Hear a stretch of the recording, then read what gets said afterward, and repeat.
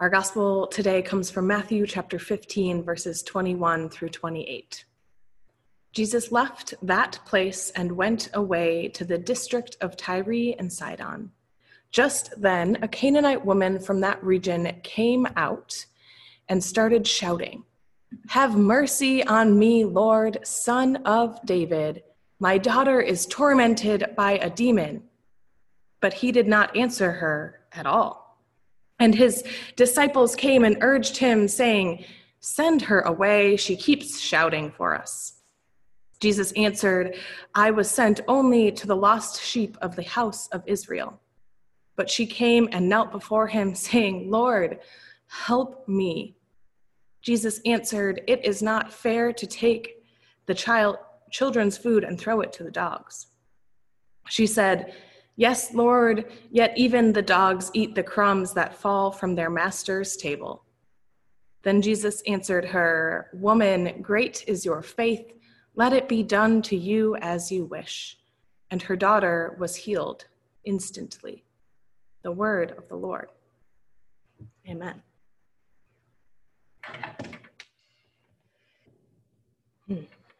Grace and peace to you all this morning. Just trying to keep my head in the photo. So when I was growing up, my friends used to play this game called Mercy. It was a pretty simple game. You would find a partner and you would have them hold out their hands, palms down. And then you would muster all of your strength and your most fierce face, and you would slap their hands or your music stand. Only one time. And then you had to stick out your hands so that they could do the same. And this cycle would repeat itself until one of you called mercy. This plea saying you could not take the pain anymore, and you would take a defeat over one more hand slap. Now, there was a little bit of strategy to this game, such as on maybe the fourth round, looking especially fierce and then pausing right before the person's hands, giving them an opportunity to say mercy for fear that that slap would really hurt. But for the most part, this game was just testing someone's tolerance and pride and how connected those might be. I have no idea where we learned this game, but I don't doubt that it is played across the United States, possibly even the world. You see, our cultural obsession with self-sufficiency and toughness shines in this game. Our unnamed Canaanite woman in the story this morning comes to Jesus with that same plea. Lord, mercy. Her metaphorical hands are red, bloody, and shaking. But this isn't a game for her. She has taken more slaps from life than she can bear, and she goes to this stranger asking for mercy. Notice she didn't ask him for help or for money or specifically to even heal her daughter. She simply asked Jesus for mercy. She had heard great things about this man with the power to heal the sick, and in an act of desperation and trust, she begs him to stop the barrage of life's slaps that have been hurting her repeatedly. She cries, "Have mercy on me, O God. Find compassion for me. Please stop the active harm that has been controlling my life." But Jesus, he looks at her red and shaky hands and he walks away. He doesn't do anything. She doesn't accept this. She keeps pleading with him, begging for mercy, because to allow him to walk away from her is to accept that her life will continue to be a fear of the next slap. And that's the thing about the game of mercy. The person who cannot take it anymore has no power to stop the slaps. It is the one who is about to rain down pain that must extend compassion. In fact, I remember a game or two of Mercy growing up where someone cried out mercy and there was a final blow that maybe should have never happened because the person making the slap didn't hear the others cry for mercy. And then the story gets worse. You see, the disciples, they beg Jesus to make this woman go away. She is annoying them. They say, I don't know, get rid of her somehow, Lord. And Jesus tells her that he is not there for her. He declares that he came to save the lost Jews, and she, a non-Jew, is not his concern. Yeah. Jesus looked at someone who life was beating down and said he was not sent to care for her. And now you know why we don't tell you this story in Sunday school. It's not very Jesus-like, if you will.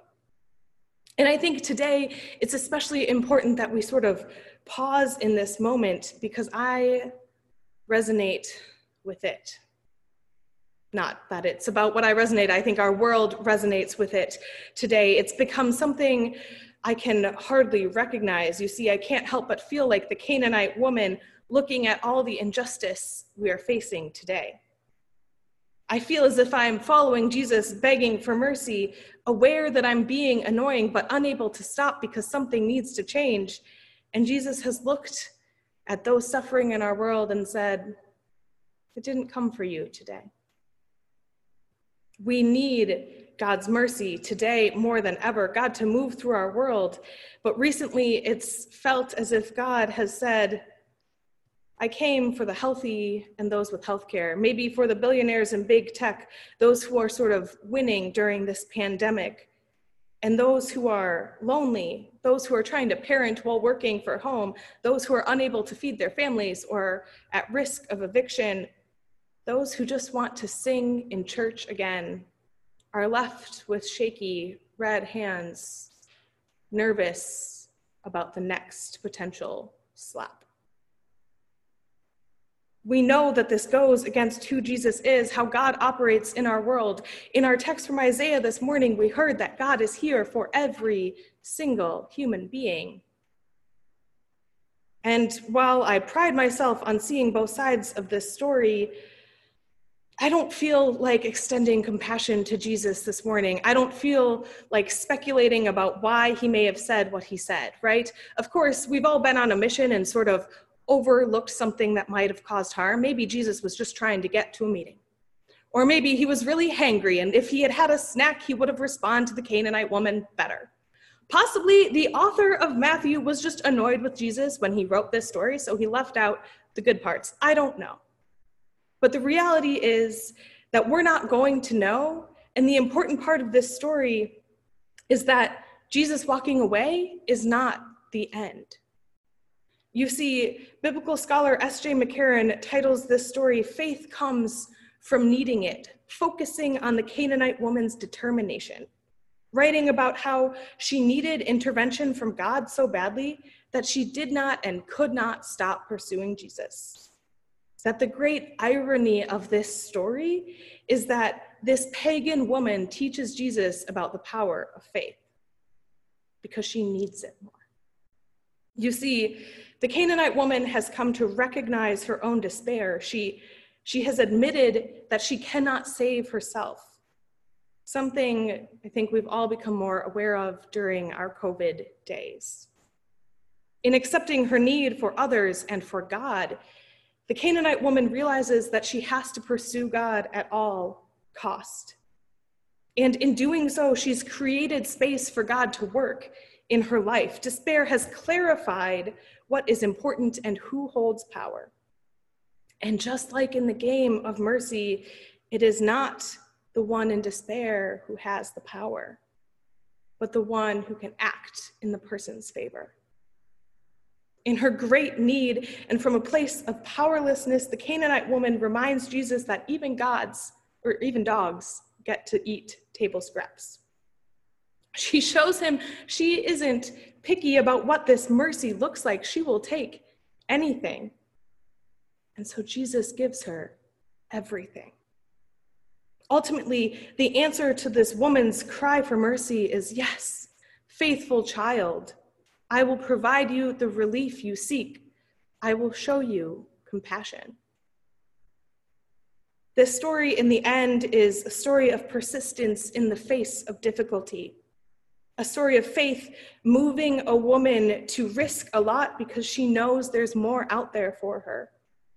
Because she cannot accept her daughter's death as a part of God's plan, and so nobody will tell her no, not even God, in her pursuit of love and justice.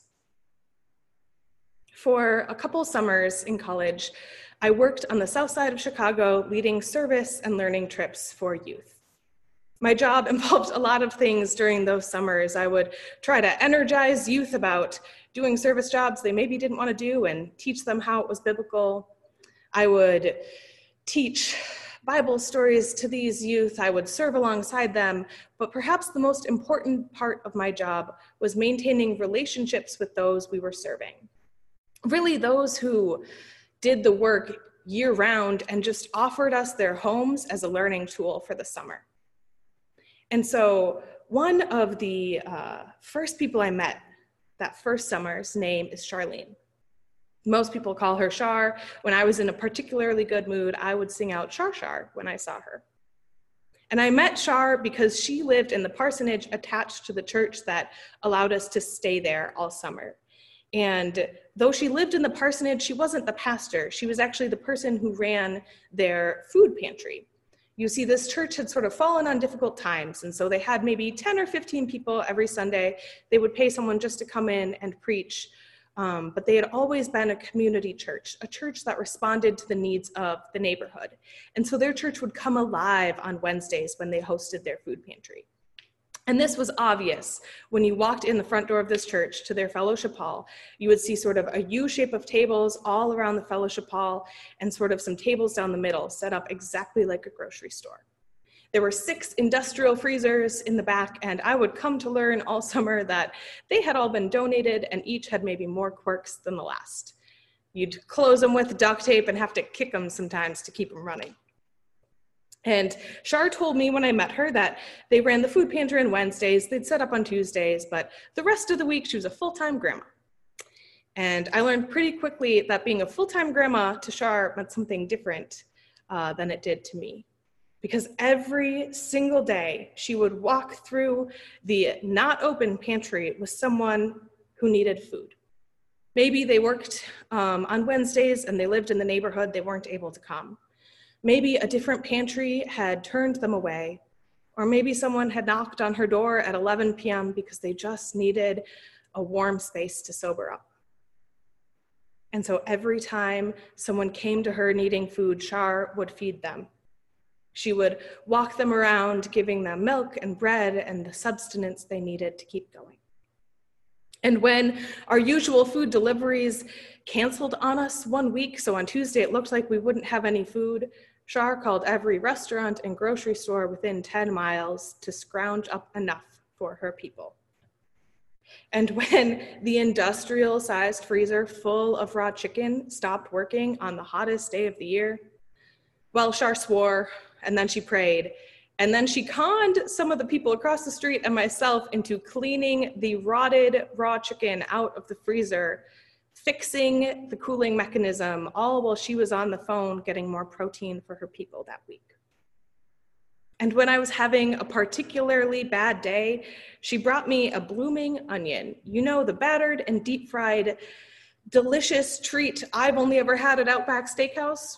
Well, Char makes them when people are having bad days, because that's how she shows her love. She feeds people. And when it became clear that our church was not going to stay open because of its financial situation, Char threw a block party, calling local musicians, cooking the Mexican food we sold herself to gain enough money to keep the church open and keep feeding people. Char feeds people. It is what she does, and she cannot do it without extreme persistence and unprecedented amounts of prayer. She feeds people, and she has never done it alone. Just like the Canaanite woman, she refuses to believe that God intends there to be hungry bellies in our world, and so she fights to make it different. Biblical scholar Mitzi Smith writes that if nothing else, this story proves that we should never underestimate the power of a persistent woman and the God in whom she believes. I have found this to be true, and I trust that you will as well. So as people of faith this morning, we respond to our text by asking the question, who needs mercy? Who needs God's compassion and divine love? And we remember that with persistence and with faith, it will come. Amen.